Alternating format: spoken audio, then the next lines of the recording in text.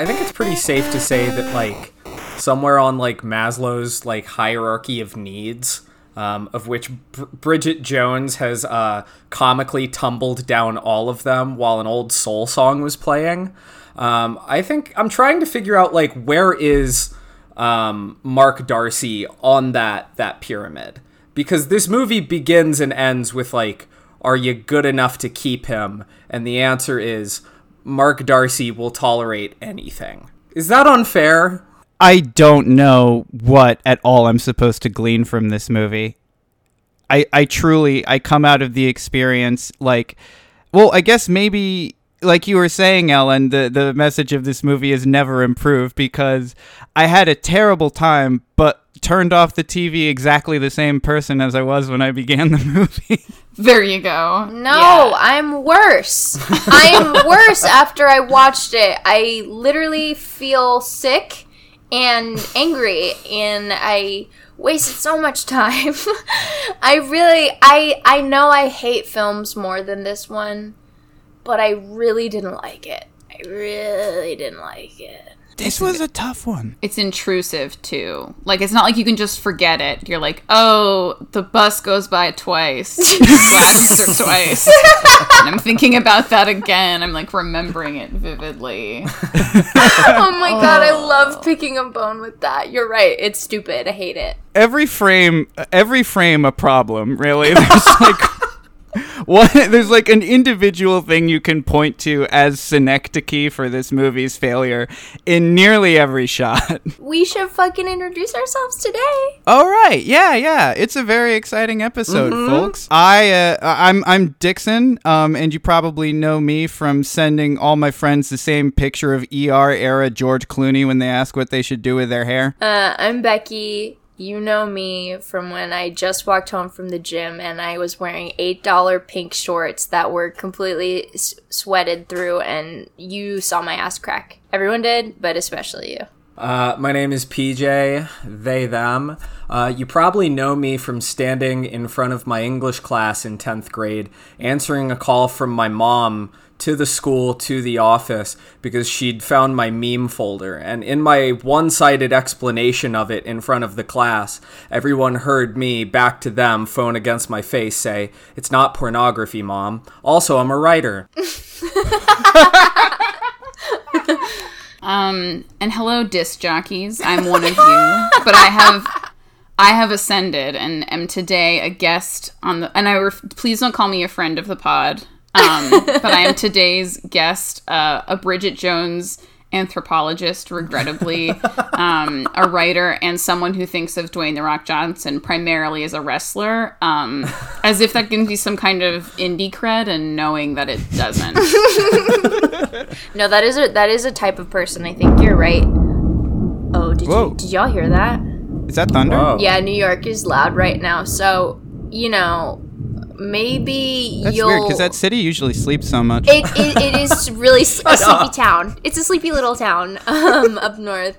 So yeah, we'll see how that goes, but it is pretty thunderous right now. Wow, total Bridget Jones moment. Oh my god. I know, it's so crazy. I was walking Yeah, are you home in going the through rain. something? Like, See, that's the thing. I actually am not. I'm great. Everything's perfect in my life in general, and so that's sort of how her and I are different. So the reason I didn't like the movie is because I'm really successful and I don't have emotional issues.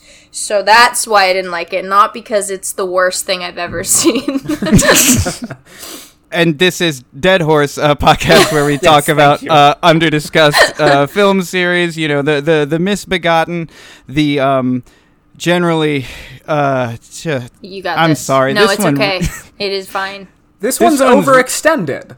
I don't know how many people in our audience play Dark Souls, but there's a type of enemy called the Jailer, and what they do is they glare at you, and instead of you losing health, you watch your health bar shrink, and that's what Bridget Jones, The Edge of Reason did to me. I felt like my lifespan shortened, like I was in the machine, that Carrie Elwes gets put into in The Princess Bride. Why is it called The Edge of Reason? That's the worst title I've ever heard, and for what happens in this movie. What are you guys talking about? What does that mean? Am I dumb? I like to think that it allows you to feel like you were watching like a sophisticated play while you're watching them recreate a fight, this time to a song that doesn't work. But I really wish there were like dozens of these and that they all had like equally like very serious titles, like Bridget Jones, The Moon of Thinking, or Bridget Jones, The Twilight of Consideration.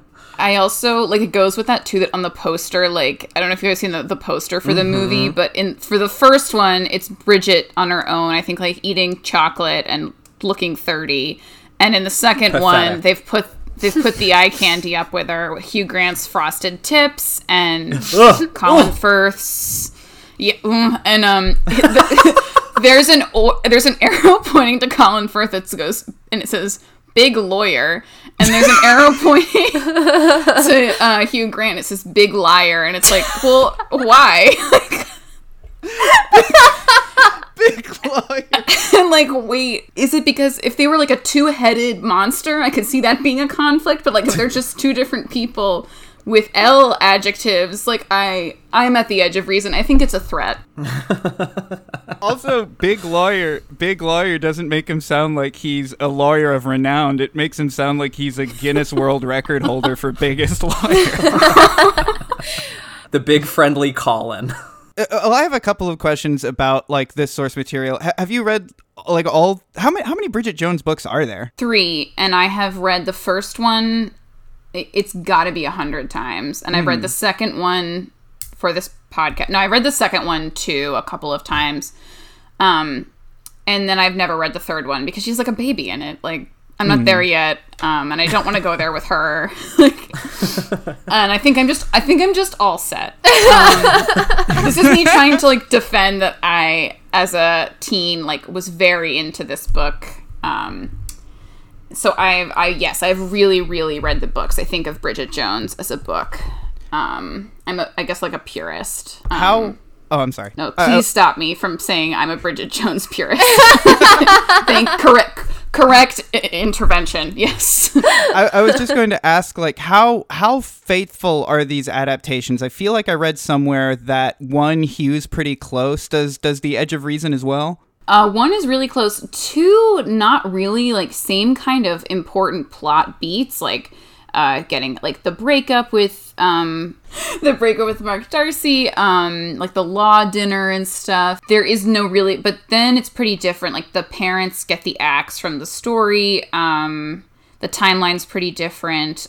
We get a lot less of, like, Tony Blair and New Labour's influence, which is surprisingly a big point of discussion in the second book. And they eliminate the mom this time brings back someone from Kenya in the book to like who like kind of comments on British society and culture, while Bridget's like, hey, I think this might be racist, but not at the right time in the right way, and does nothing about it. So to answer your question, 2 strays further away from the book. Oh, also like when they break up, like Mark goes and dates someone else who's like Bridget's rival, and I think they eliminate that altogether. There's no lesbian. Like, that character just, like, goes out with him when they're broken up and isn't a lesbian who's obsessed with Bridget the whole time. This is a lot to spring on you as a guest, so, like, don't worry if you don't want to do it. I completely understand. I just think that you might be the most qualified. Could you give us maybe just a quick summary of the film, Bridget Jones, The Edge of Reason? Sure. Oh, wait. Okay, I forgot something else that important happens. Bridget's, like, horrible sexist boss, like, gets fired for like...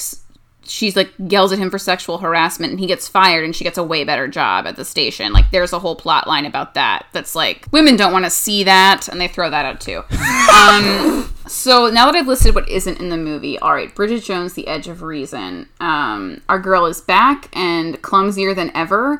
Opens on like a painful sort of, humiliating. Oh, Bridget's going to do something clumsy, but since it's the sequel, it's clumsy from 3,000 feet.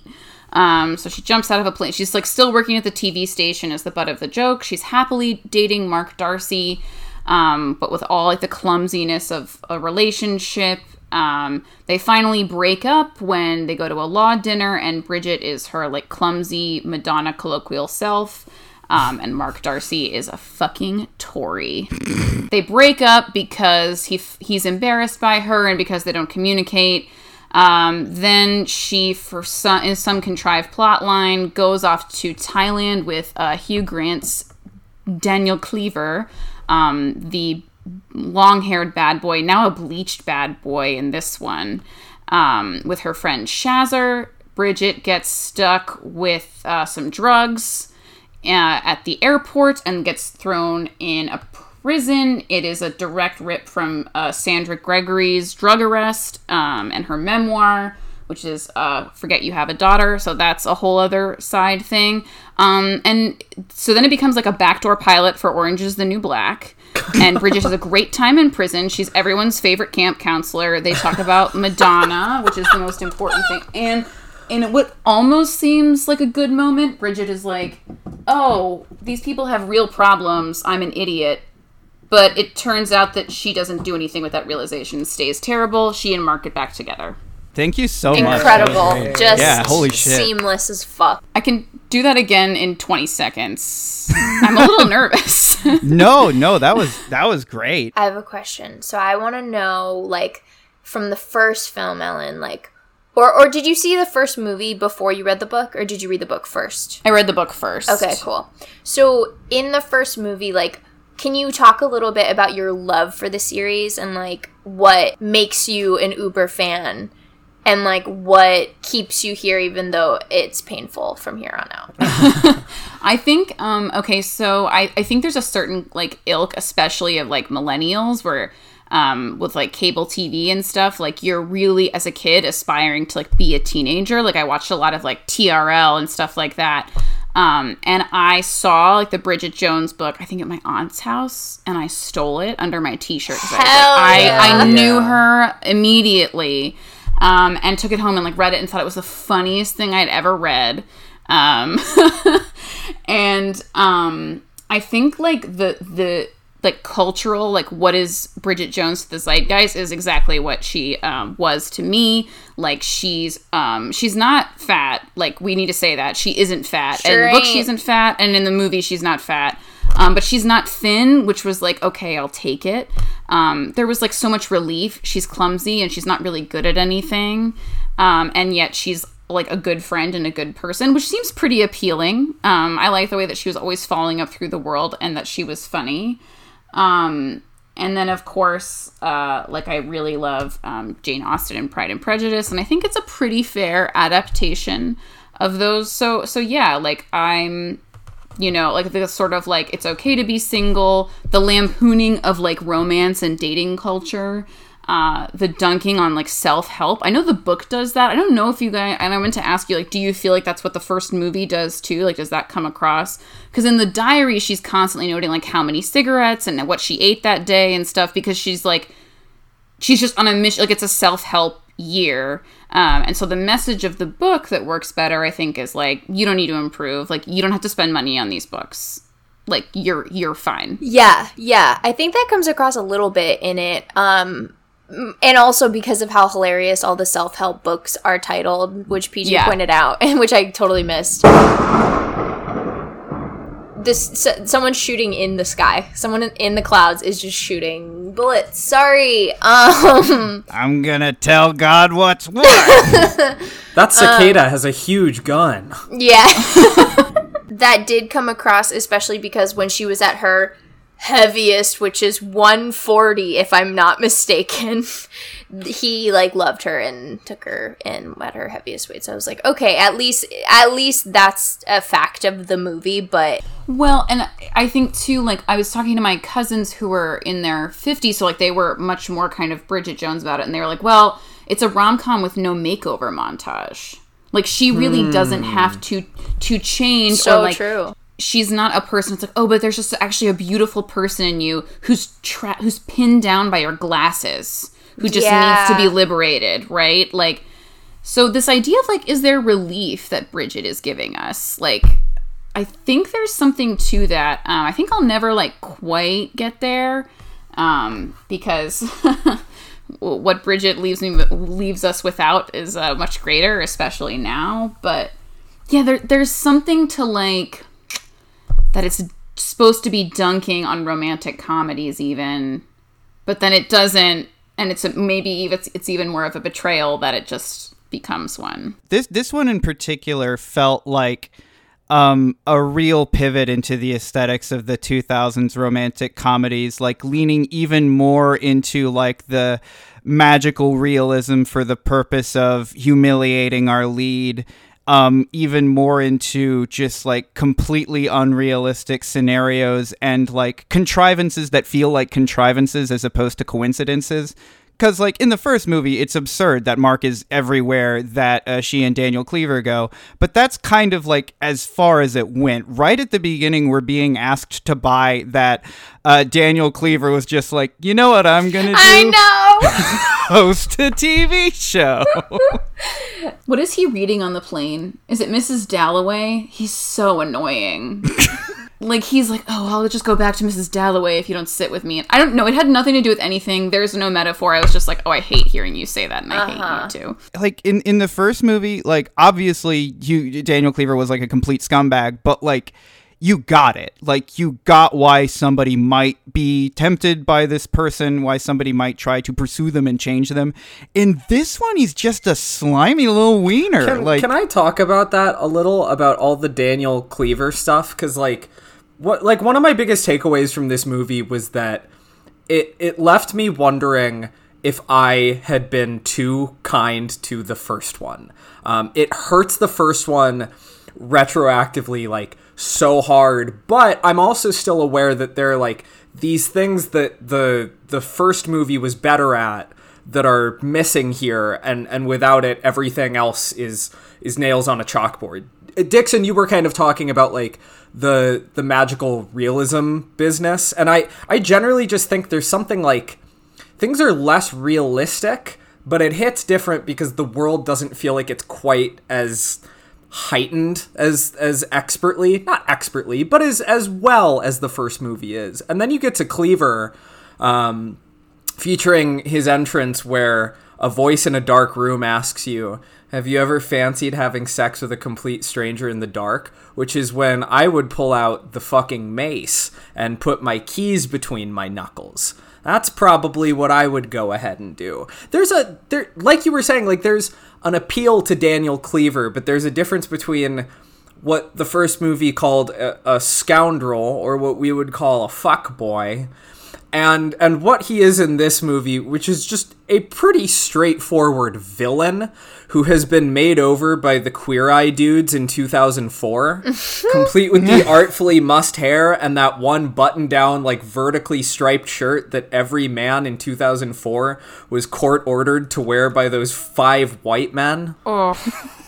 It was the law. If in 2004 you had to either enlist in the army or wear one of those shirts, otherwise you would get lined up against a firing wall and they'd shoot you while Yeah by Usher was playing. It wasn't the greatest time. I think things have gotten better. No, I think the whole, even, like, the scoundrel stuff with Cleaver, like, there's an appeal to that. And it isn't here, because he kind of just goes between being like, no, Bridge, I've changed, and also being like, oh, but wait, I'm also like actively sniffing women as they walk by me, and also I'm in treatment for sex addiction, and it's an actual thing. But is he? I can't fucking tell. Right, and I'm like, what? We're supposed to believe too that he's like, oh, I'm just gonna. Is he just, like, a really boring sociopath? Like, he's like, I'm just going to, like, totally lie to Bridget and make this whole story up because I'm obsessed with her, because she looks like my mother. Like, I don't know, but, like, why would he go through all that? Like, why is he hiring her for a job so that he can be her boss again? Like, but we don't even get into that. Like, so that couldn't be part of it. I just, like, don't understand why he's telling her this lie and then embarrassed to be caught. Because in the first movie, right, he's like, yeah, I'm a scoundrel. That's the appeal of me. Like, I'm Hugh Grant and I'm trying to rebrand myself after being in too many rom-coms. And it's also, like, a part of the reason why that's so damaging to the movie is that, like, it was a beguiling question by the end of the first movie is like, is he really apologetic? Like, this guy is such an asshole, but like, there's a hint of truth to him, like being like, I need you, Bridge. Whereas in this one, every line is like he's saying it to Georgie through a storm drain. Like, yes. No, but like, yes, like. I feel similarly to... you'll float down here too, Bridget. You thought all I knew about the storm drain was pussies and ping pong balls. Also, everything he says is disgusting. Just fucking gross. I feel similarly to Peach in that, like, I was thinking about how I spoke about the first film and realizing, like, I really did try to find what was lovable about the first film, but there was so much I was, like, fine with or didn't like up until, like, the Mark Darcy Bridget storyline really started developing, because I really feel like that had a beating heart at the end of the first film. Like, their connection, they had a ton of chemistry. Like, I could feel their chemistry, and I understood what kind of romance that was and the way that it ended, and it was very sweet. So I felt really won over by that, like, dopamine hit at the very end of the film and, like, totally forgot about all those things I didn't like.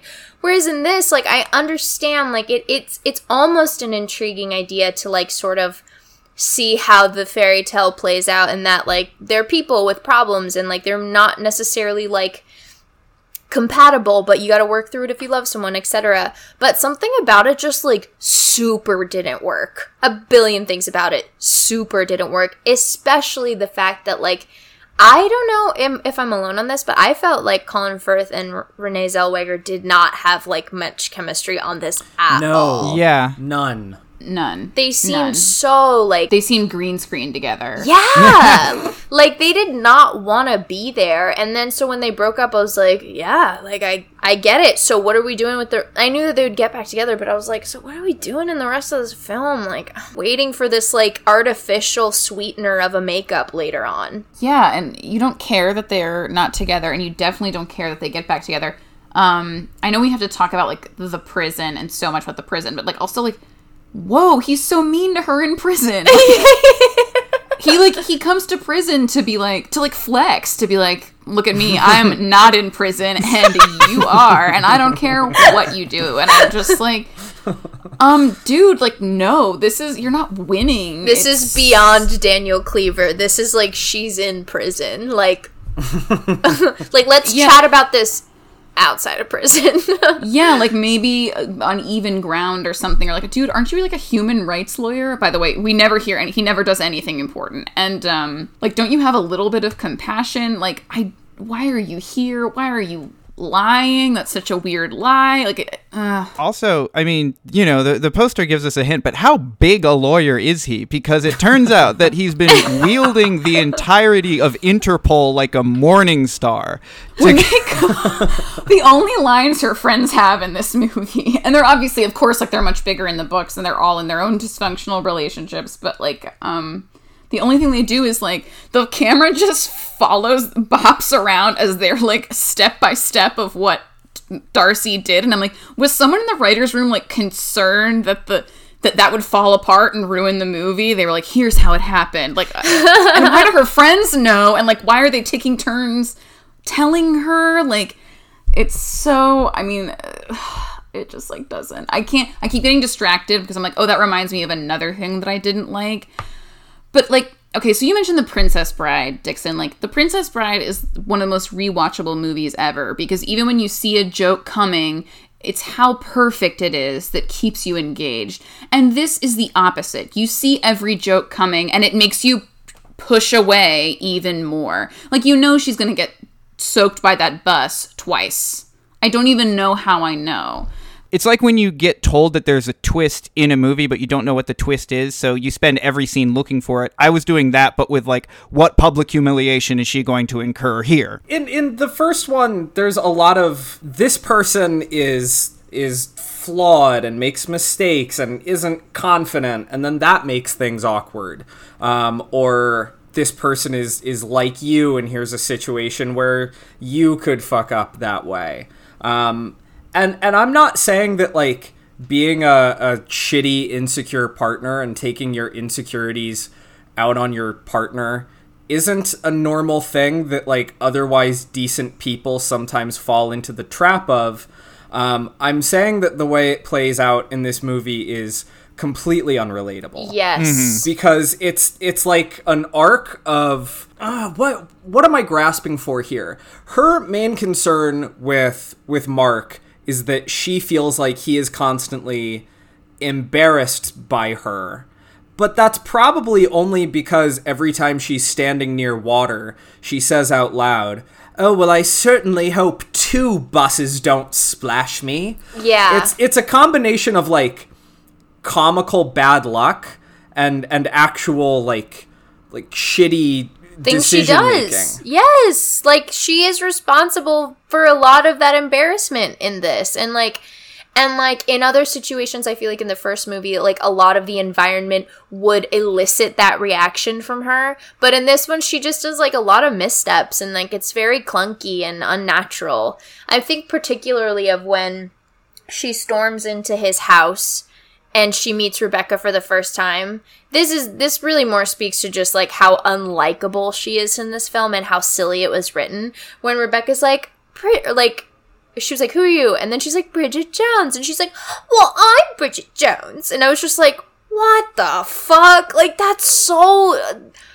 Shut up! Like, that's not funny, and that's bad writing, and, like, I'm not more intrigued by this. I don't know, I'm just being mean. I just don't like it. Why does something so simple as, like, my boyfriend's talking to some, like, other hot person and it's a problem because we don't communicate and commit to each other, like... Why does that need to be contrived? Like, it takes these, like, really simple things. Yeah, true. Especially in a rom-com where, like, cliches welcome. Like, yeah. You don't need to make that so hard. That's so true. Because it clouds what is even happening. Like, I can't emphasize enough, like, Jane Austen would not do this. Like, I know. Like, I just know that she would not do this. Oh, and the second book this book is based on Persuasion, a later Jane Austen novel. We've just been batting this around like a piñata, and, like, we know we're all supposed to take turns, but we all can't hold off with our wiffle bats long enough. We just need to keep beating it until something good happens. I need something good to happen out of having watched this film. No candy inside of this. Like, if you're gonna be like a send up of rom-coms, and movies are not brave enough to be that, like, in any way, but, like, these movies do the best when they're, like, a little self-aware. Like, okay, the fight is to It's Raining Men in the first movie, right? Mm-hmm. And the fight joke is that, I'm sorry, can you tell I'm the oldest child? I'm just like, here's what we're talking about. I love it. We need you. And it's also, like, it's a terrible fight. Like, part of the fight is that, like, this is so anti-sexy. This is so anti-manly. So anti-sexy. The first one was kind of sexy. Like, they were, like, actually fighting in the first one. In this one, they're, like, kicking and pretending they can't fight. When we saw them fight in the first film. Right. And they're, like, hair pulling and like, the first one is a big wink at, it's, like, at the audience that it's catered to, right? Like, women, like, it's like, oh, here they go. And, like, it's 2 men fighting over Bridget, but it is not, like, hot or romantic. There's no swords. There's just, like...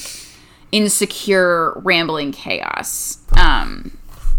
And I was just like, oh, insecure, rambling chaos, that's me. And I got stuck. But it's like a big wink, and it works. It knows that these 2 guys are not being dashing like they're supposed to be, like Mr. Darcy is supposed to be. And, like, even kind of, I think the closest the second one ever gets is the lesbian kiss that's to the sort of swelling music with a little montage. Like, it's like trying to be a pie in the face to rom-coms. And I'm like, the fact that is the closest this movie gets to, like, being self-aware is, again, very, very bad. But there's just not an ounce of it. The kiss ruined my week. It's not the worst lesbian film I've ever seen by a mile, but I did hate it every second of it with every fiber of my being. I was like, this is a big fucking joke that Rebecca likes Bridget. Bridget is almost insufferable in this film. And Rebecca is a sweet, open-minded, albeit a little touchy with her boss. But a barrister at 22 also, like... I like Rebecca. I don't like Bridget in this film, so that kiss just felt like every, like, gay girl's nightmare of a straight girl. It was like a straight girl's fantasy of being like, you probably like me, right? And, like, the gay girl's like, no, I'm just telling you Look I'm at the gay. state of you. Yeah, exactly. But instead, in this, they're like, covered yes. in mud.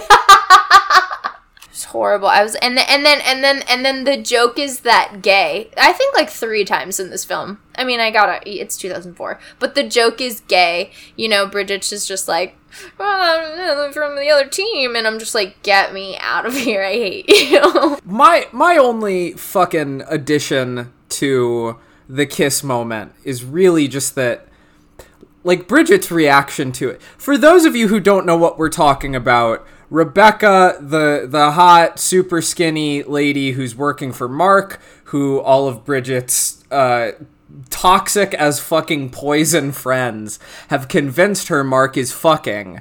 It turns out that she's actually had eyes on Bridget all along, and so they kiss, but Bridget is politely disgusted.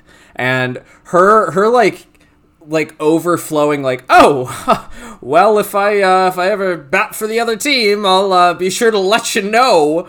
And there's Rebecca just beaming and smiling, grateful for this little crumb from this piece of shit Bridget Jones. Horrifying. You can only imagine how crushing it would be if you were a bisexual. I'm sorry, 2004, a lesbian who. No. Well, it might have been against the law in England. I don't know how they do over there. I know they're not wild about trans people, so I'll try not to think about that. I wanted to punch her. She was so fucking punchable in the aftermath of that kiss, because not only, like, I'm sorry, you got kissed by a beautiful woman. Like, don't act the way you're acting, and then be sensitive to the fact that she just, like, poured her heart out to you, and you just acted, like, relieved and disgusted in the same breath. It was so horrifying. I was like, I can't believe this is the joke. I can't even believe it. Like, she isn't afforded much characterization at all in the first, 4/5 of the movie. And then at the very end, this retroactively makes anything she did or said part of the setup to a joke. And then once they're done with that joke, the movie throws her away from it like an ultimate frisbee. Yes, she is just like this disposable homophobic bit that straight audiences are supposed to be like, like, if my boyfriend ever gets an assistant, I hope she's a lesbian, and it's just like, I hate what comforts you. I hate you. It's awful in every direction. Yeah, like retcon gayness, gay people are just attracted to, like, anybody who's in their orbit, that it's like, yeah, that it's predatory. I also think, like, and I'm not sure if y'all would agree, but I think there's something more homophobic about 2004 in general. I don't know if it's like, yeah, because we're a much more kind of militarized culture at the time, like, or it's just George W. Bush, or it's just like, it's just the pendulums have to swing. I don't know, but, like, gay people are around you and thinking, like, without your knowledge, attracted to you. It's like a warning. It's like a cautionary tale. Right. And, like, and they don't deserve, even though Bridget has spent the entire movie talking about, like, how much it hurts to not be loved back the way you deserve. Like, there's just absolutely not even a channel of empathy for this girl. Really, when I was truly just viscerally spent was when they were singing Madonna in the jail. Oh, I wanted to die. Shit. I was like, I can't do this, but I have to stay. It was so horrible. So we've come to, for me, the crux of the matter, which is Bridget Jones gets accidentally handed a souvenir full of cocaine while she's in Thailand. Leans down to pet the drug-sniffing dog. The drug-sniffing dog, of course, smells the cocaine, and she goes to prison in Thailand. Holy shit. What wasn't wrong with that? Nothing. Everything was wrong with it. I was agog. Like, it's like actively racist. Like, it's a really fucking racist 20 minutes in the middle of this not great movie. It was already fucking racist. I don't need a metaphor. Like Daniel's show is racist. Oh yeah. Oh god, Their time yeah. in Thailand is incredibly racist. And it's supposed to be a sexist send-up, right? Like Bridget has to do all the cultural stuff, and Daniel gets to do all the fun nightlife stuff, and he's in first class, and she's on the beach in a hut. Like, they're like, it's actually trying to point out like sexism, but is just like, you can't even get to that because the racism is like so abound. It's such like colonialism. Oh my god. Yeah. He's talking, his intro, I think he's like, like Westerners have long been drawn to the East. Like, it's right back to like, I mean, classic old like tropes. Like, I would not be surprised. Like, I was like, is the word opium coming? Like, I'm worried for myself. Like, I think, Ellen, that's like a great way of putting it, and I think that's why it's so jarring, because like these movies like are racist. There are racist moments in the first ones, and you know, it's just like pervading obviously this movie about upper crust English white people. But I think when it gets to the Thai prison is when it gets the most loud, old school. Yeah, the double left turn when it was already so screaming. They already shouldn't be in Thailand. Like, this already like didn't have to be in this film at all. They literally only went to Thailand. I mean, I know there was a book written, but as I was watching it, I was like, they're only here to try other foods and be like, ew, that's kind of gross. Do you want to fuck after? You know, like that's like that was the only purpose. Oh, and because of the sex worker stigma, right? Oh. Because like Daniel, how else course, would like, he have a where sex else would worker? he be appreciated and welcomed? Yeah, no, Like, it's Jesus. horrifying what they did. So fucking unnecessary. Like, just and the like when she's in the prison, she's like totally revolted by being around all these Thai women. I mean, that's the subtext They're I got. not even singing Madonna right. Yeah, Becky. no, they're so dumb to not sing it perfectly. I'm like, what are you talking about? Why is that the worst part of the experience you're having? Bridget is just like, Bridget's looking at them like they are just scratching on her eardrums because they're singing Madonna in a way that's not appropriate. So then it cuts to a musical montage. She's conducting. Of her conducting them singing it, and boy, is she the ringleader of fun in this one. And everybody loves her, and they all want to know what's up with her, and they call her B-shit. I want to die. I literally feel embarrassed to have like just spoken what happened in the film. Like, I feel embarrassed. Last night watching this was real. I was just so full of hatred watching Bridget Jones' Lamb of the Golden Sphere. Because I don't know, I was in a real kill all straight people, and also white genocide yesterday, start with me. It's specifically, I think that it's not even that she's bonding with them over something American. It's not that they're singing the song together. It's that she is waving her hands like a magical fascist, trying to get them to just drop their embarrassing fucking accent. Literally, She's the John Smith of this prison. Yes, absolutely. Why are we colonializing this women's prison? Yeah. Like, She treats them like Pikmin. Like, she just like decides what they're going to do and like what their lives are going to be about now. and like the prison that this is based, so the woman whose memoir this is, like, and can't emphasize enough, I didn't read the whole thing, but skimmed enough to be like, this is still very much like a white view into prison, and like, oh my god, it's so horrible that you went to this notorious Thai prison. I think it's Bang Gwang prison in Thai. Like, I don't know if that's what this is supposed to be based on, but what Helen because Helen Fielding's parents were neighbors with the parents of the girl. It's a whole thing. But like the average drug sentence in Thailand is death. It's the death penalty. Like Bridget was up against like her sentence of 10 years. I was like, oh, too short. Like that's not actually accurate. And like a lot of those women are in prison for life. And I'm not saying that you can't get really twisted and dark humor about really hard things.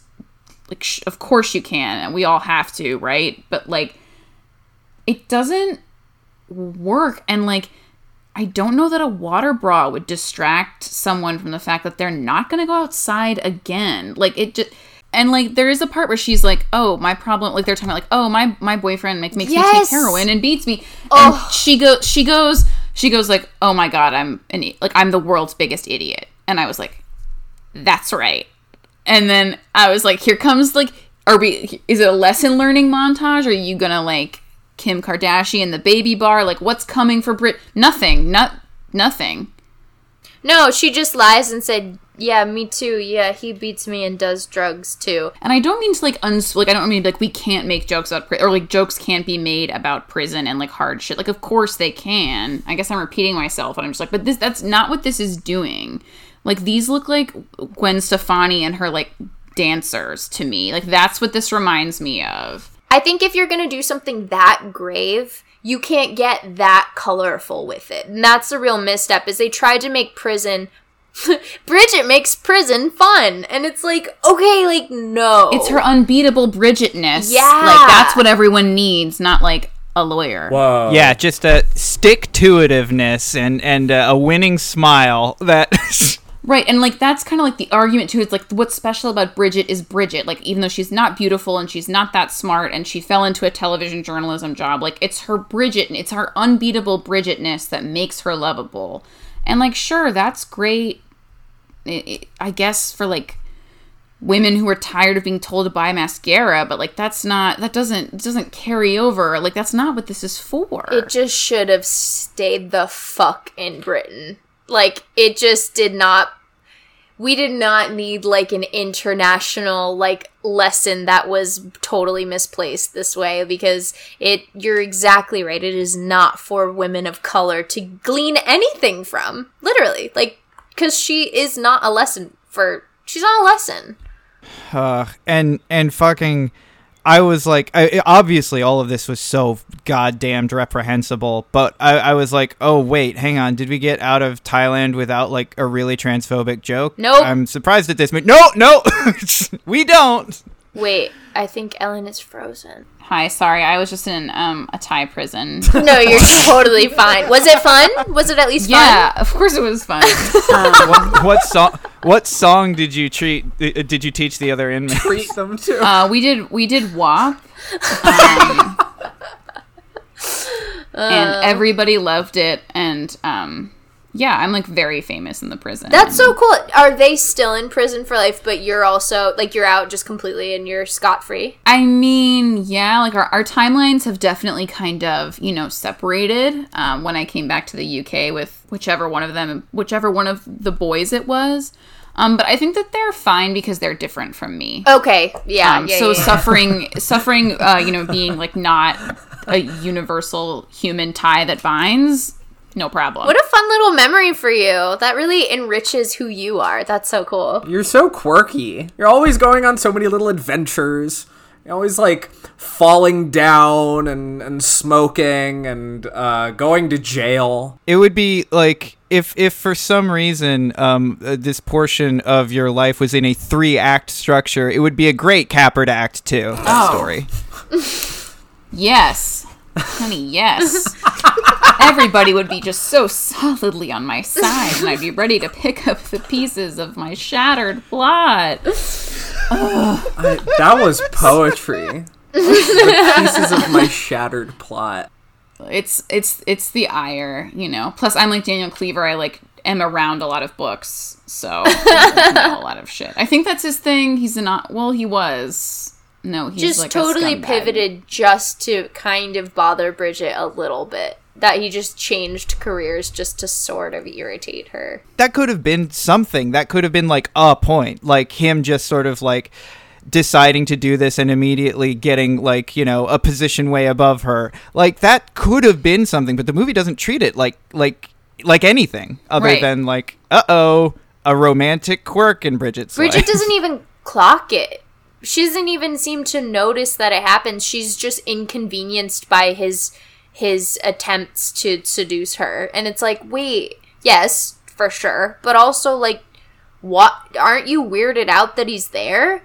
She's just angry that they ask her to join him. But she's not, like, confounded by this sudden shift. Yeah, she's not like, oh, typical, like, of course this would happen. Yeah, like, to the fact that I don't think the movie is even I don't think anyone who made the movie is aware of that. Like, I think it's just like, oh, what cool, sexy thing would he be doing now? Yeah. Like, I would have so many questions if I were in her position. Question one, how did they get every strand of your hair to be going in a different direction? Hugh Grant in the first movie, this is so superficial, and I'm sorry to devote time to it when they're like, you know, really... There are, like, really, like, issues with this movie that are indicative of, like, pervasive and horrible attitudes. But Hugh Grant's hair looks a lot worse than in the first one, huh folks? yeah, like, they're trying... And I'm like, oh, you know this is aging him 10 years. Like, you know that he looks so... Like, the tan looks bad. The, like, tight collars on his neck look... Like, he looks... It's hate soup. Like, I just we hate Daniel Cleaver. We hate that little throwaway joke about a trans sex worker that didn't do anything but make me feel sick. I think that's like a Hugh Grant. Also, like, that's his humor too. Like, I really think that was just like, let's get a classic Hugh moment in here. Like, yeah. Feels like it was ADR'd in there too. Like, it was something that came up at like the last minute. Like, but it really folds in with, like, a trans person being, like, one more piece of evidence that Thailand is, like, a debauched, sicko place understood through the filter of, like, Indiana Jones and the Temple of Doom, where they're like, yeah, they eat monkey brains over here. They're all fucked up. Because, I mean, the one thing that people say about, like, Thailand is, like, man, that food is disgusting. Like... no one likes... You know what it was actually kind of reminding me of? Is it reminded me of, like all those movies in, like, the 60s, or, like... I'm thinking of the adaptation of Barefoot in the Park, where, like, shorthand for, like, a slightly stuffy normal guy living in New York would be, what do you mean? They got a Japanese restaurant where they don't cook the fish? Or, like, other jokes around this time where they would have been like... What? It's called hummus? What do you expect me to do with this stuff? And that fucking prison, man. Like, we were talking about, like, does she learn a lesson from it? And, like, obviously not. She doesn't learn a lesson from, like, what other people are going through and what that means for, like, this continuum that you're part of, and, like, other people existing and relating to them. She does Mark's learn a not lesson. so bad. Well, that's exactly it. That is the lesson. The lesson of the prison stuff and the lesson of possibly the movie itself, right? Is that Mark's not that bad. You didn't appreciate what you had to begin with. And what you need to do is just end the movie exactly where the movie began and the last one ended. That's so true. They don't learn how to communicate better. They're just like, let's just do it. They just had another fucked up fight that was, like, a little bit longer. And he pulled out his human rights lawyer dick and kind of wagged it around. And she was legitimately, like, a liability to him in terms of, like, being humiliating and, like, storming into a meeting covered in urine and water and human feces and cigarettes and you know, fluorescent paint and the dust that they put on kung fu fighters' hands. It's called power fun, so when they punch something it makes a big cloud of smoke. And she goes, I'm coming in here now.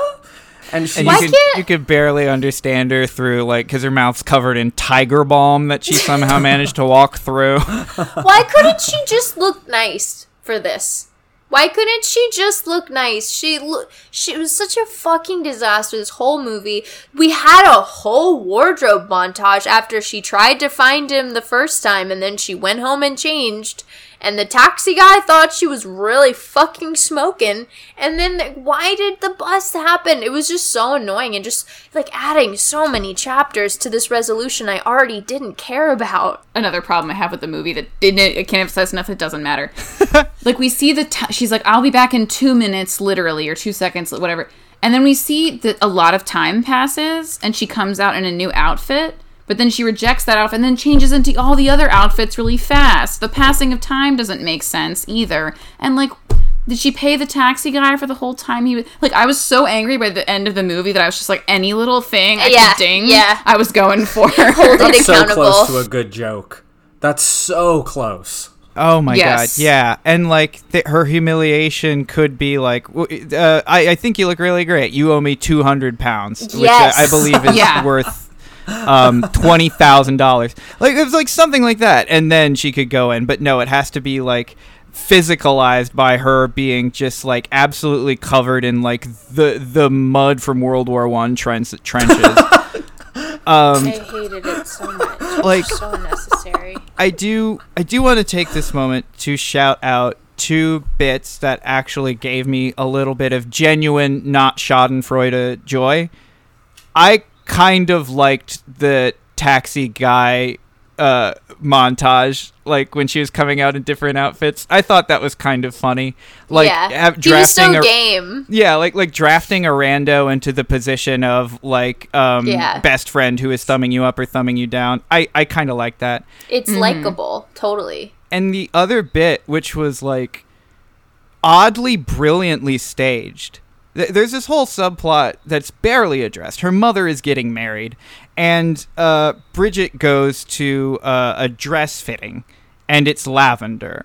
And her mom says, everything is going to be lavender at this wedding, including... And then it doesn't cut. She walks to, like, the back of the frame, opens a curtain, and Jim Broadbent, who is tiny in this frame, is wearing a completely lavender suit and just waves really gently. And it's so fucking funny. Yeah, or she tucks him out of frame. Yeah. It's so funny. That is funny. There was a couple things I laughed at. And I'm mad at myself that I didn't write them down, but I genuinely can't remember them because I spent so much of the film being irate. Did this movie, like, lose any key personnel between this one and the first one? Yes. So, the director of the first one is Sharon Maguire, and she was a real-life... like, good friend of Helen Fielding. The character, is it Shazza? Is that her name? Shazza being British short for Sharon. Like, the character is also named Sharon, but goes by Shazza, and that's why, like, that's why it's not the same language. Yeah. Like, that's another problem with this movie, is that the country of England doesn't make sense. By the end of last night, I was pretty hard on, like, you know, kill all Brits. I wanted to see Big Ben burn to the ground. I wanted to see the Eye of London just roll across the globe like a Looney Tune. I wanted Bridget to be tied to it as it happened. Yeah, martyrdom is the only way. I'm sorry, Peach, go ahead. Yeah, she was, like, very good friends with Helen Fielding around the time in her life that she was, like, drawing on for the Bridget Jones columns that became the Bridget Jones books. She was functionally one of, like, the chain-smoking best friends in that author's life. And I think a lot of what does work in the first movie can really be credited to her and to their collaboration.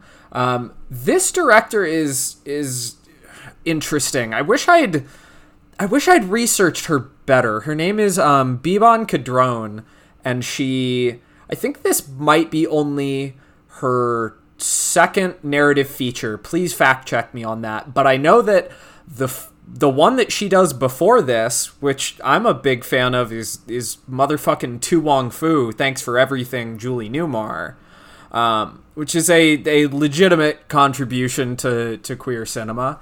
And before this, and mainly outside of it, she's a documentarian.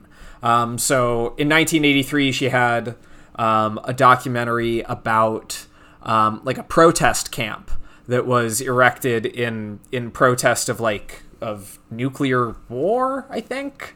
And she's also, Wikipedia lists her as being an activist for digital children's rights. And I don't know what that means. I don't know if that means making the internet a less predatory, harmful place for children, or if that means like getting fucking trans people kicked off Twitter. It's England. I don't know. I don't know how they all operate over there. Did you know that one of her friends is played by the actor who played Moaning Myrtle in Harry Potter 2: The Chamber of Secrets? Forgive me if 19 other people have pointed this out, but Moaning Myrtle has got to be the J.K. Rowling self-insert because she never stops fucking crying about bathrooms. So...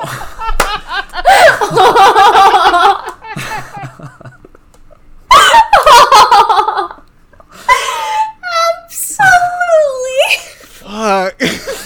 Thank you. Thank you. Oh my god. I'm like nodding and silently heaving with laughter and truth, listeners. But like more insufferable than that little woman's voice, like worse. Oh my god. Well, do you this is a movie I get racked by this realization often, but I try to tamp it down because I don't like to judge other people based on what they like, but the fact that this has got to be someone's favorite movie, right? No. This It can't be it's because it's such a retread, to use a Bridgetism, and I forget what it means, but it's such a retread of the first movie, but it's a total studio sequel, right? Just give us the hits again, just do it again, do what the movie did before, and I mean, yeah, it does that, and it brings kind of no. I think you're right that it lowers the first movie. And I don't mean to keep being let's talk about how bad it is. No, how we feel. Let's talk about how bad it is. Because we were, and you haven't heard it yet, Ellen, but we were very gentle to Bridget Jones's Diary. We were very sweet to it. And I'm glad we were, because that's how we were feeling in the moment. Right. But it really does highlight what was wrong with it, because this just doubles down on that, Yeah. And and it fucking extrapolates into an infinite, into the future for all of eternity on how horrible things could become for for anyone you smart. Can't it takes all the grace out of I think all the aspiration, a lot of the first one, or at least for me, I'm I see what they were trying to do. Yeah. And of course I read this when I was young, and I was racism's over. Right. Everything's fine. Everything's affordable. You can totally work at a TV station or as a book editing assistant and buy a flat in London. These are all fine things. And so you can see, I think, much more clearly in the first one what it's trying to do, how different it was for its time. Even though Renee Zellweger isn't fat, she's Hollywood fat. Mm-hmm. It was a big fucking deal that she gained weight for that movie. I think that in the first film, we at least very much refer to and believe that in the first film, I would consider her thin in the first film. I think for sure. She's way thinner. She is a little bit less thin in this film. She's still oozing with thin privilege. Yeah, even she's still so thin. I don't understand it. In the second film, but I know what you mean. Absolutely, there is a discernible difference between her and Renee Zellweger in any other role. So yes, totally. And people talked about it, and people were very oh, well, how is she going to lose the weight? The diet and the fascination with her gaining weight was a topic of kind of television celebrity media. Mm-hmm. When Renee Zellweger won her Oscar for Cold Mountain in 2004, she had just finished filming Bridget Jones, this one, and she hadn't lost the weight. And it was I remember watching the red carpet coverage of people were being what is she possibly going to wear? She won the Oscar and she gets asked about losing the weight, and not, Cold Mountain and winning that Oscar. And she wore this dress that had a big decorative bow on it. And like the red carpet, like people were just saying into the mics, like, "Oh, she's wearing that to like it's to cover her ass because she hasn't lost her Bridget Jones weight, so she can't wear her like." So I'm not, even the rich, right? Like that's I guess what I'm saying, but like she has total thin privilege. She's a thin person. Yeah, even her at her heavy, quote unquote, is still a thin person, but by Hollywood standards, especially in 2004, I can totally imagine that would be really tough to navigate for her. Society called her fat. Yeah. Like they're like, yeah, she got really fat for this movie where she plays a fat girl. Yeah, that's very true. And like, I mean, I haven't watched this since I've been like a woman, and so I was just like, oh my God, like, yeah. Oh my God, like, it's horrifying. I mean, we still have so much of this. I think it's now much more subconscious, or at least, I don't know, maybe the circles and the pages I follow, but like, I do feel like we are moving towards a less fat-phobic future, which is awesome. I do think it's going to take a much longer time for this to reach, like, anyone besides people in like very, very, very liberal circles, but I am excited for a future where these conversations are just like moot and unnecessary and don't have to happen, and that like just like all this retroactive commentary on someone's diet in 2004 is so fucking crazy to talk about. Another thing I just realized is like she did a lot of narration. I actually love this film. More than Returns.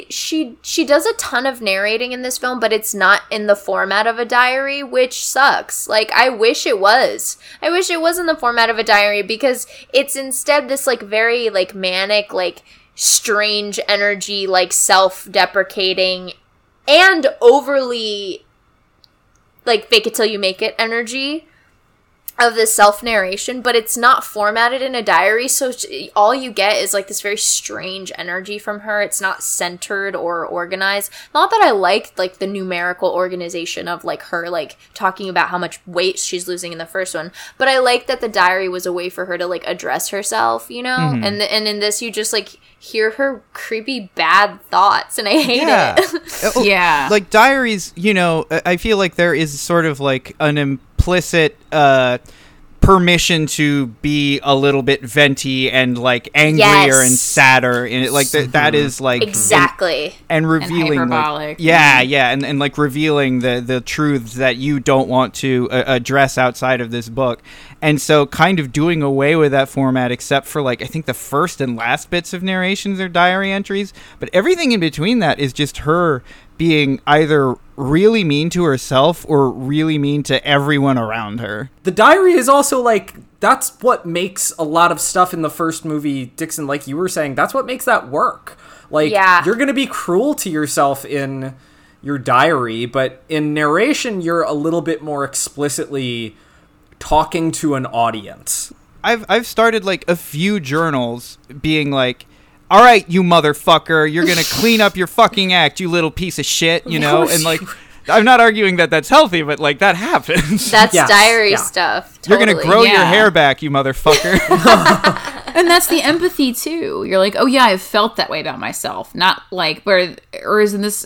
Not like waking thoughts of just like, just brutally just maiming yourself and then just being like, it's fine, I'll just put my ass in the camera and everything will work out. And it's just like, It's amazing how quickly this movie digs the ditch it dies in.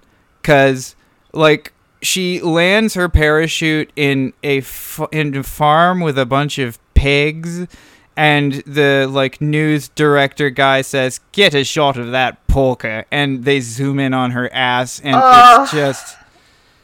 I was like, I can't do this. Like, we're already here. It's like, first of all, that word means dick. So if you're gonna use it right. I'm saying. Wow, but that it's dick's also a like, real porker. Dixon, there are other people on the chat that can hear you. I just feel like I wasn't quite sure what to make of like the parachute thing, because it's like, it's just on the edge of like whimsical that almost pulls me out. It was kind of giving me like Muppet sequel energy for just a second there. But it's also like, I don't know. Her boss is still like psychologically abusive and is just horrible, and she lands in a bunch of pig shit and plays it off beautifully, and it's super charming and super humanizing, and that is ostensibly the thing that your network is getting money out of by putting Bridget Jones on the TV, which it's been doing for however many years. And eventually they come around to that. They're like, just kidding, Bridge, the segment's a big hit. There's a great movie that came out this year, Bridget. It's called Soul. We're going to do that to you for a Is there actually that much to fucking talk about here? I do have one question, though.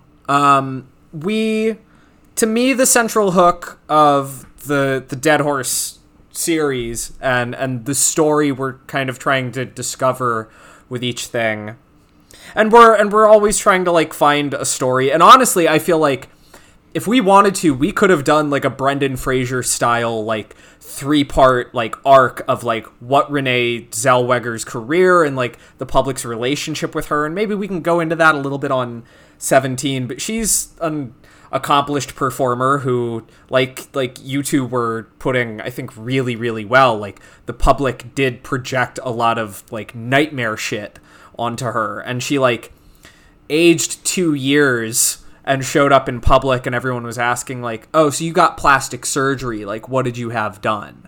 And it's there's a lot of respect that I have for Renee Zellweger as a person and a presumably just fine human being. I don't fucking know. That I do not have in me for this movie, and maybe not this franchise, but I am now more curious than ever about what 3 is, because I know for a fact it's not as bad as this. It can't be, right? Oh my god. I don't think it can be. Now I'm a convert. There's no way it's as bad. Here's my question for everyone here is, was there any universe where there was another Bridget Jones story, or where 3 years later you could have picked up and figured out like a whole new relatable, human, silly, heightened but like detailed story about this person trying to find happiness? And what could that have looked like? I think that it should have been a one-off. I think it was a self-contained story. Her silliness, to me, in the first film, looked like, yes, a part of who she was, but maybe something that her quirkiness, her clumsiness, whatever you want to call it, looked like something that was a result of anxiety and worry that she would never find the person that she was going to be with. And then she did. So it seems like, she like presumably would like mature and grow into someone accomplished and interesting and intelligent. But but this was just like, no, she doesn't. And I don't feel like I'm that interested in her as a character to see 3 movies about her. Like, straight up, she's just a white woman who like is single. Like, I just am not that interested. So I've got a pitch. Yeah, what's up? Bridget becomes a member of Parliament. And when she gets in, she realizes that Daniel's the prime minister now. And then Mark Darcy becomes like head of the UN, and then she's like, heads of the UN can't kiss like that, and he's like, oh yes, they fucking can. Bridget actually goes to the moon, and there is a rover there that Daniel Cleaver is sort of operating, so like he's sort of like fucking up her trip. So hello, Bridget. If this was a bit of a space race, you'd I know, and Hugh Grant has made... Someone was telling me recently that he's a good actor, and I was like, no, he's not. Like, I mean, but how would you know that? Because we don't see him do acting. Like, do we? He's really good. He's in, like, some mini-series that he's phenomenal in. He is very, very, very good in the... What's it called? The Undoing. There's one movie that Hugh Grant is fucking incredible in that also... I'm gonna think about what you think it is before you say it. Well, I think I know, too. I have a theory. Okay. I bet Dixon knows, because this movie is actually a good version of the prison plotline from this movie. You're It is totally a perfect right. movie, and it's called motherfucking Paddington 2, and it's a goddamn masterpiece. Oh, wow. It's incredible. You know what the plot of that movie is? Is the cute bear goes to jail. And he wants to make everyone marmalade, and he tries to fit in with people, and he makes everyone there happy. Because Paddington is a force of good, and everywhere he goes, he cheers people with his fundamental philosophy, if you're nice and polite, the world will be right. He doesn't tell Thai bears, like, that's not how you make marmalade. Is he like making like toilet Yeah. marmalade? Like, And that's another reason why this movie is worse off, because unlike most movies made on any of those islands, Brendan Gleeson is not in it. And what you need is that man to like come in here and deliver a line like this and then leave, and then it's like instantly bumps up half a star. I also like Hugh Grant in... What's the Hugh Grant, Drew Barrymore movie? That one about the music. songwriting one? he's like the aging pop Yeah, star. I actually like that Oh, film. music and lyrics. Yeah, I thought that was fun. I also like loved it as like I think I was like 17, but I thought it was fun. I thought that's actually where I first saw Hugh Grant. So like everybody who hated Hugh Grant, I never really understood it. I very much understand it now. If you were introduced to him via these movies, and he does the same thing in a lot of movies, except he's like completely unlikable and irredeemable in these, I totally get why you wouldn't like him. Well, especially he was such a like. So it's interesting. I'm thinking more about like people really taking on these characters, because like Colin Firth is in it because he likes the books. He participated in the second book as himself because Bridget Jones is obsessed with Colin Firth. And he's in this movie because That's he crazy. Yes. In the second book, Bridget Jones, for The Independent, the column that ran in, Bridget Jones goes and interviews Colin Firth in real life. And they wrote it by Helen Fielding pretending to be Bridget Jones and just interviewing Colin Firth. And it is, even though it does not age well, it is truly a very funny part That of the is book. fascinating. Because she's like, so when you had to do the scene, because like he swims in a pool, she's obsessed with him being Mr. Darcy in the BBC show. Mm-hmm.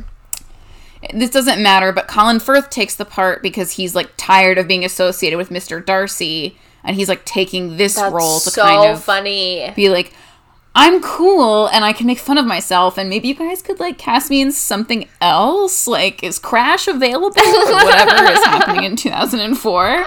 I'm as good a time as any actor. Hugh Let me in your Grant is movie. trying to lean into, I got caught trying to cheat on Elizabeth Hurley, and instead of fighting that, I'm just going to do a bad boy rebrand and stop playing the likable fumbling nerd and play a villain. So like, I don't know, there's maybe something to like, there's something to like, if I'm like my character, it will rebrand me as a celebrity that like, I'm like, I still don't always clock that. Like, that still kind of works on me, I that's think. so true. This might not actually be relevant for the episode. No, I think but, that's like, a really good point. I'm like, that's what they're all Like, doing. that's who Like, they they're all are. there for Yeah, the- exactly.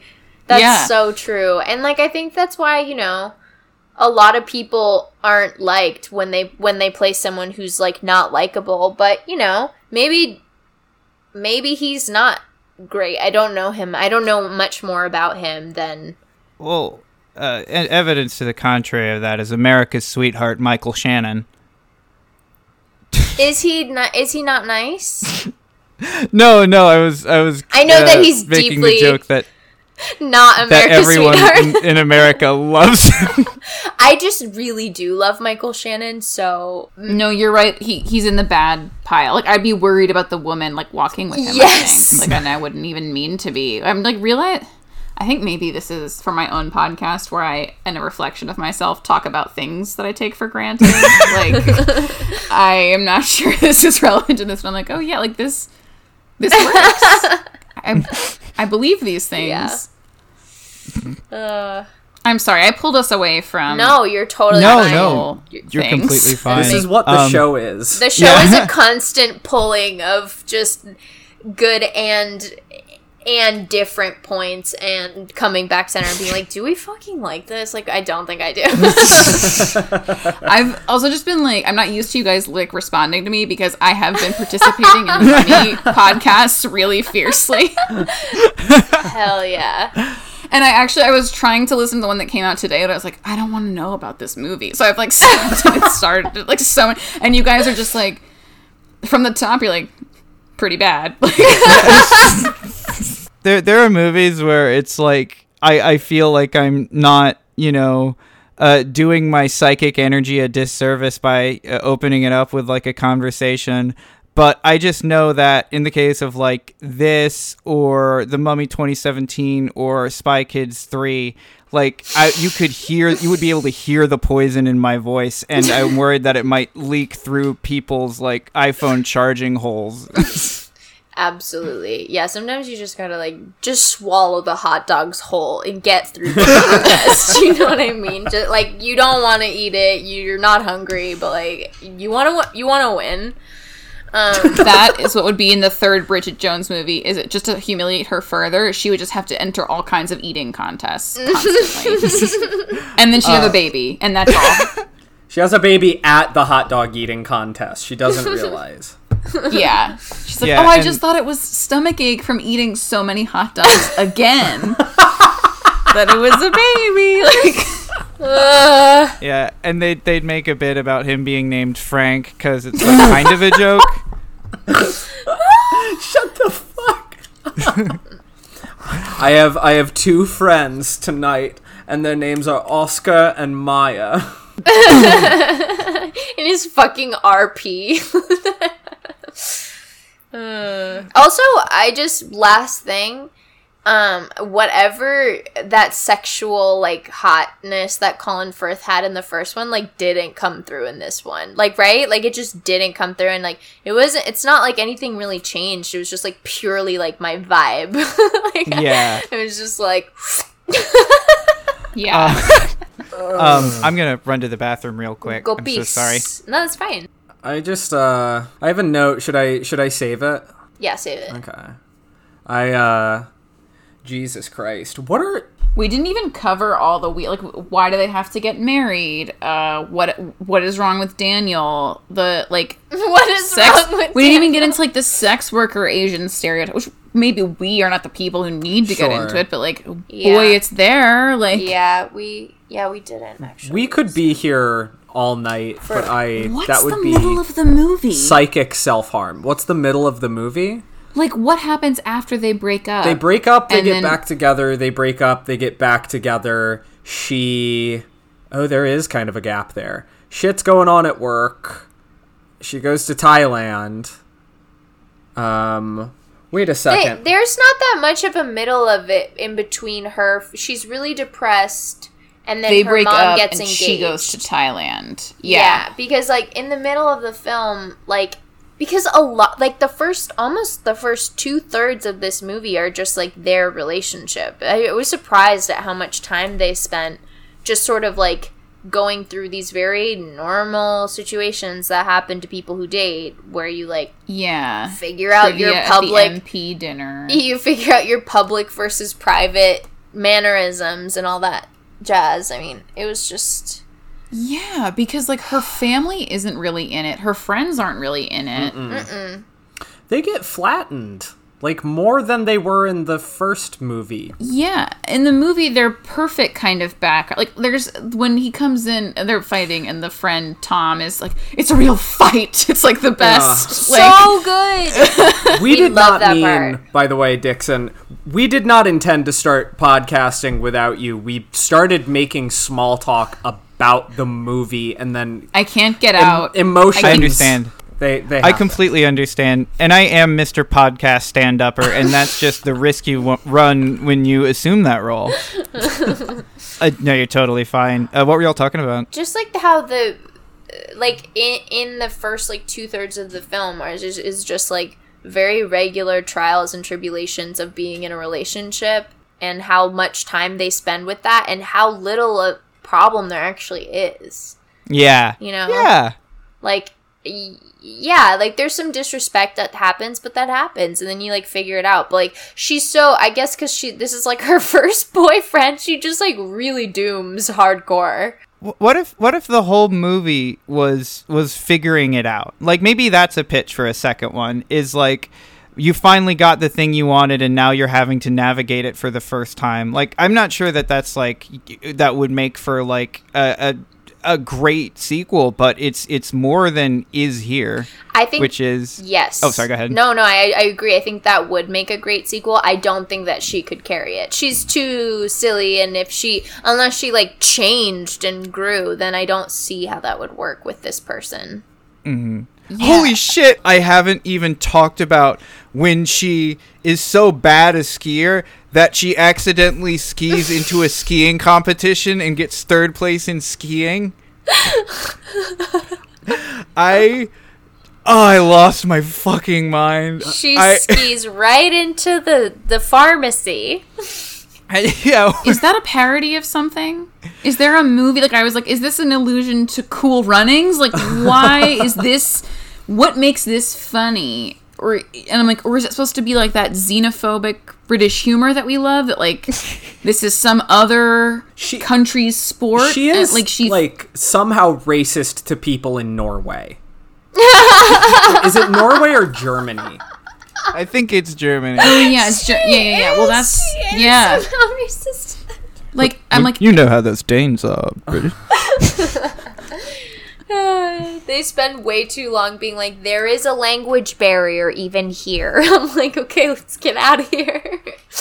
At that point, just like a full-on like 1950s goofy instructional cartoon on how to ski. The pantomime gestures of like trying to teach these primitive Germans the English language. Yeah, very weird. In my mind, they're like also wearing lederhosen. I don't think they were, but effectively they were. That's how it felt, yeah.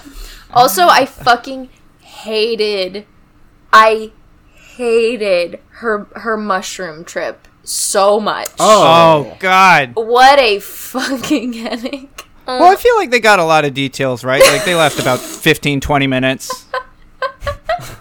And you just love everything, and nothing's hard. It was, and it's not a problem that you're in the ocean by yourself. No, be there alone and figure it out. No risk. Like, it was so uninteresting, and like I was like, wow, this sequel is such a mess. Why are we high right? Like, it's so, like, they have so little to talk about, such little substance for this movie, that there's like a 15-minute portion where she does mushrooms, and then why? I hated it so much. Least funny thing I've ever seen. A moment that made me really laugh was the Clear Blue pregnancy test product placement. That got the most, I think, flattering shot in the I mean, slow pan across that you really have to read each letter, and then up to Bridget trusting it. Even those freaks in Germany love it. Oh, go ahead. No, I was just gonna make fun of it some more. even those Teutonian animals. Yeah, they respect this pregnancy test.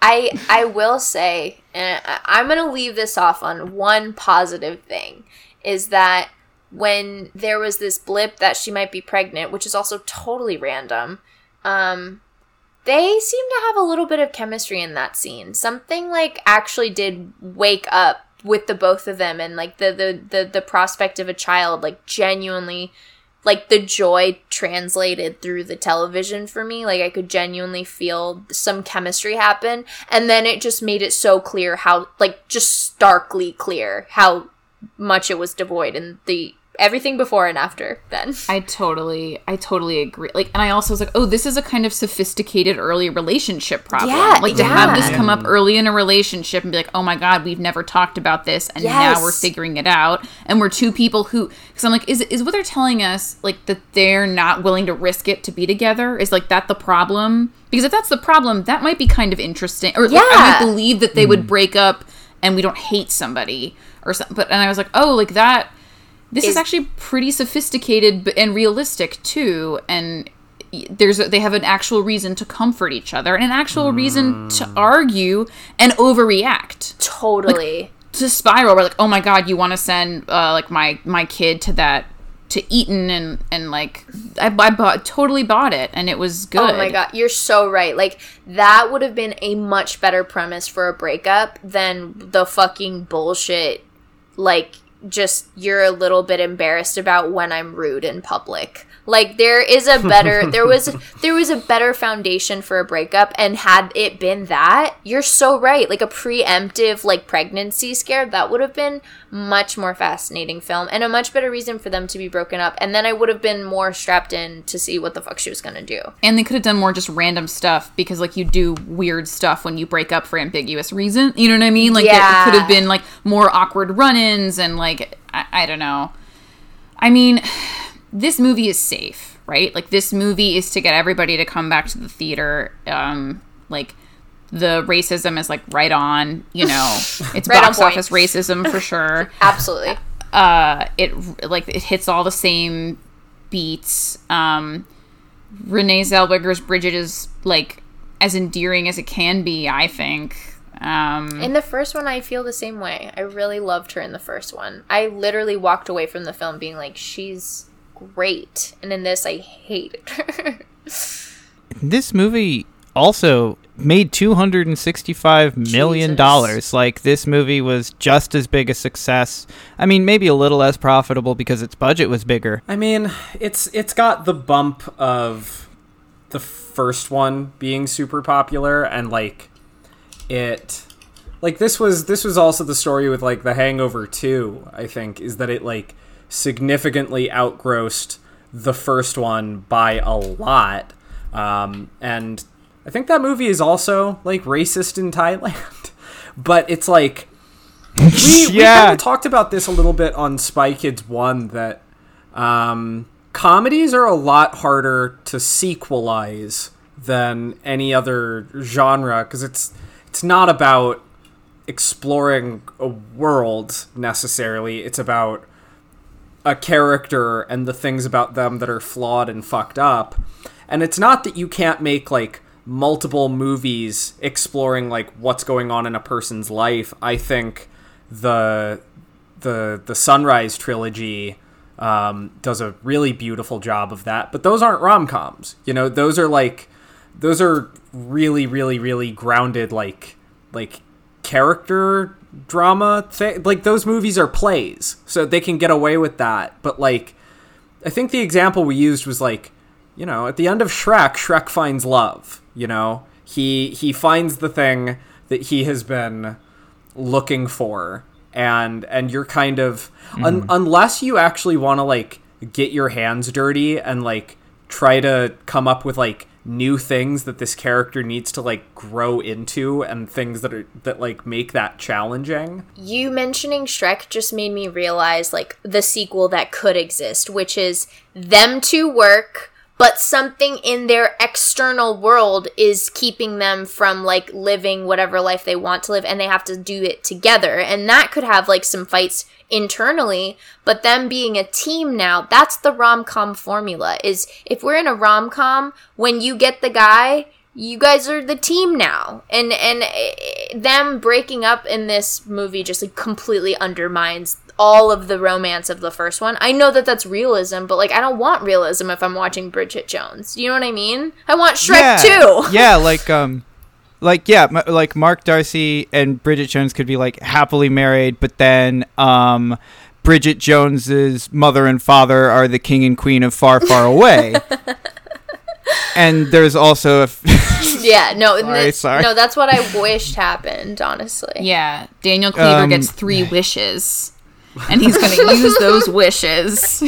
I think sort of the last thing, I think we've referenced it a lot, is but just like how static everyone is in terms of their emotional life. Like, I think a huge part of why Firth and Zellweger don't have the same chemistry, is there's not the joy of watching him start to break down his walls, and there's not like the realistic push and pull of figuring out like what you need to absolutely not compromise on to stay yourself and what you can yield because of your feelings for another person. And like that is genuinely interesting to watch, and they do a really good job conveying that emotional push and pull in the first movie. And in the second one, they're both just like commedia dell'arte, like they don't change an iota. They just decide to break up and then decide to get back together. Yeah, it is purely a script move. You see nothing happen internally. Like, she might have cried, but I don't remember. She didn't seem upset to me. Like you know, like it didn't feel real in any way. Whereas in the first one, like I genuinely felt for her. Mm-hmm. Yeah, she had me from All by Myself in the first one. Mm-hmm. Oh my god! I mean, it iconic. It was iconic. It was such a winning start. I was like, I am strapped in. I'm ready to go. This was a profound opening to a rom-com. It was so patient. It was amazing. And this... it hurts my heart to think of that scene because it was so good. Yeah, bringing up that scene, it makes me feel like what my cat feels like when he's scratching on the door and going, meow, meow. Like, please God, anything. Oh my god, it's like, how is that the same universe? Because that was so good. I just keep thinking, like, she uses the phrase, like, sex god and, like, sex goddess in the first movie a lot, and I guess I just kind of like waved that off as like, this is an alien world and I'm just doing my best to understand it because I'm gonna feel guilty if I shit on a rom-com. But the phrase sex god keeps coming up again in this one, and it just keeps, something about it keeps teleporting me back to like 2004 Sex and the City, Queer Eye, and I just like, if I hear the fucking phrase sex god one more time, I'm going to have a sleeping pill eating contest with myself. Whoever wins, I both lose. Whoever doesn't have to watch Bridget Jones' Edge of Reason. That's the answer. That's really it. Yeah. Ellen, do you have any like parting thoughts? Well, thank you for letting me come after watching this movie being like, oh, like someone I don't know who's really a big fan of this is someone that we'll now talk to. Like when, because I was speaking to PJ and PJ was like, you got, like, if you come on, it'll be for the second one. And I was like, oh no. I think a true fan speaks the way you did. Like, you love it enough that you hold it accountable when it sucks. Yeah, and that's awesome. Yeah, and like I'll never, like, okay, like before Twilight and like clumsiness being another like kind of like plain, like another kind of cue for like girls who are naturally beautiful, so you look so pretty without makeup. Like before it became a part of that thing, it was like a revolution, at least to me. And I think that she was clumsy. It was so like, it was so nice that she was clumsy and that she isn't like, she never wins money, she never like becomes really different, like, yeah. And to have that kind of turn on itself in this movie, like, I just I'm sorry, 10-year-old Ellen, it's all right. Like, that's a really good point. Yeah, such a good point. And like when you were saying that there was no makeover scene, I had not even considered but that. There is in the second one.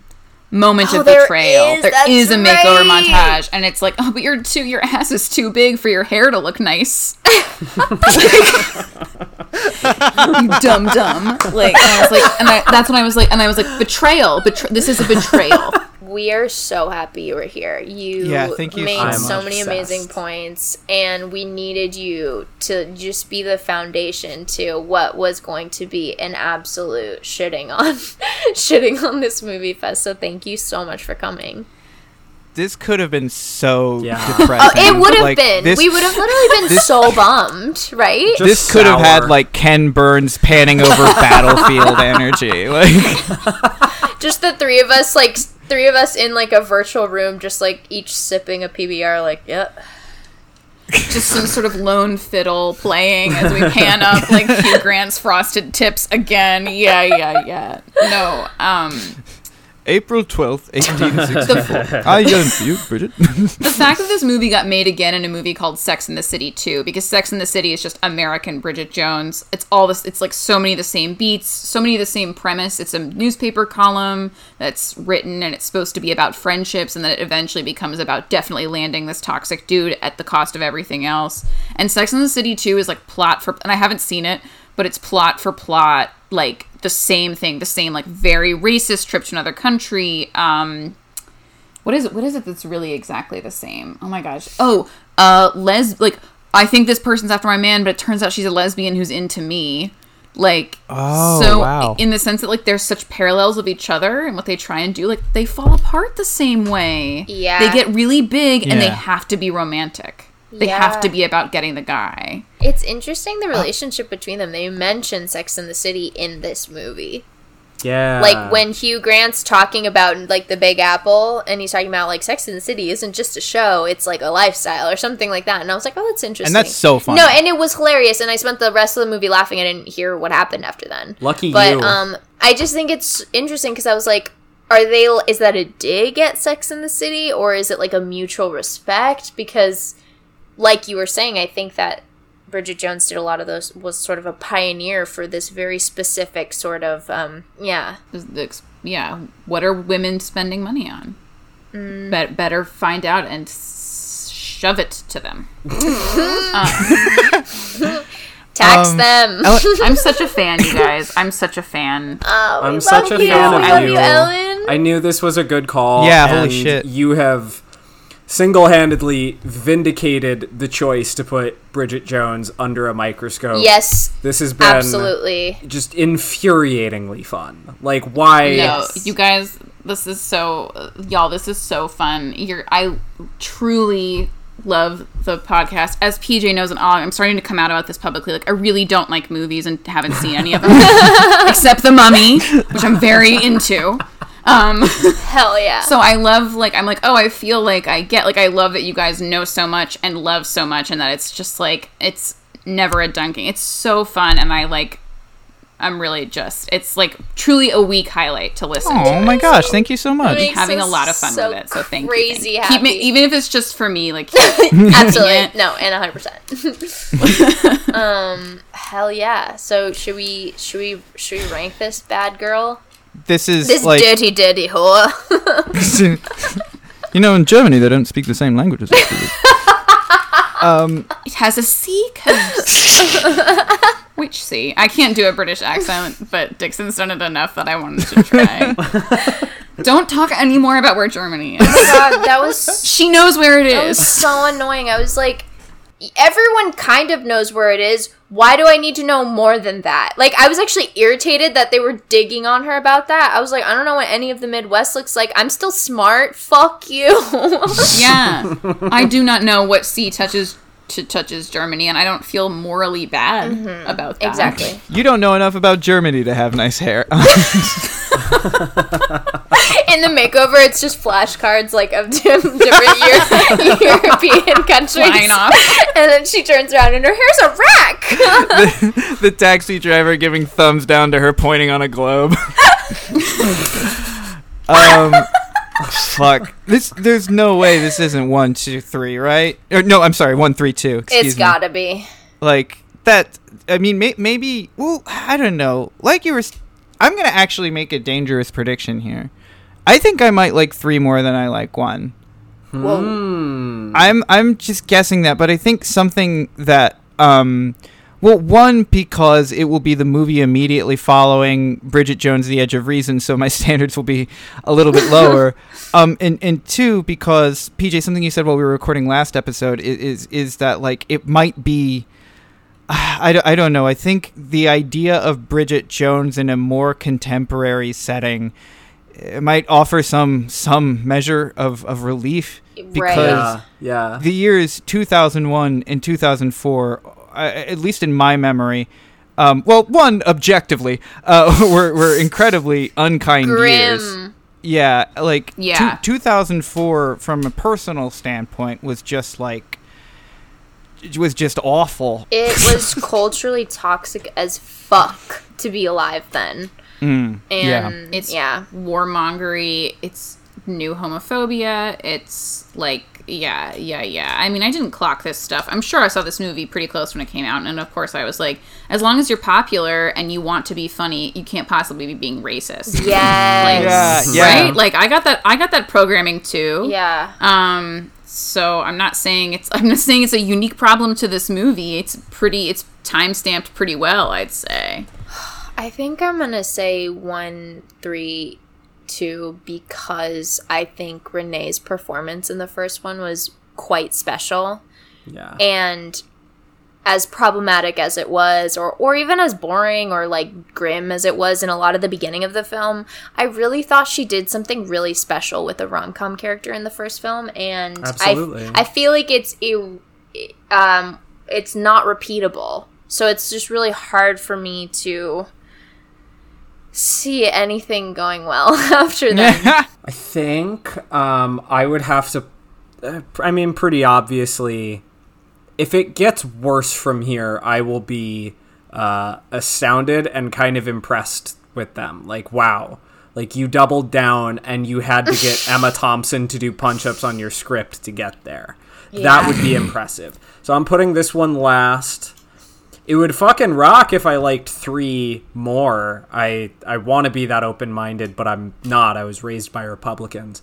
I think I'm going to put the first movie above that, and then those are 2 through 4, and then first place is just going to be Ellen, because you're one of my favorite human beings. My that one-woman was ever show born. of just reading the books. Let's review Bridget Jones 2 every episode from now on, and just have you on for all of them. This was the best, Ellen. Seriously, we're so happy that you were on. I'm so happy you were a guest and our first guest at that. Yeah! Like, thank you so much. Oh, please. I'm so happy. I'm so honored. I seriously can't believe you watched this movie and then we're like, yeah, we want someone who's in the corner of this.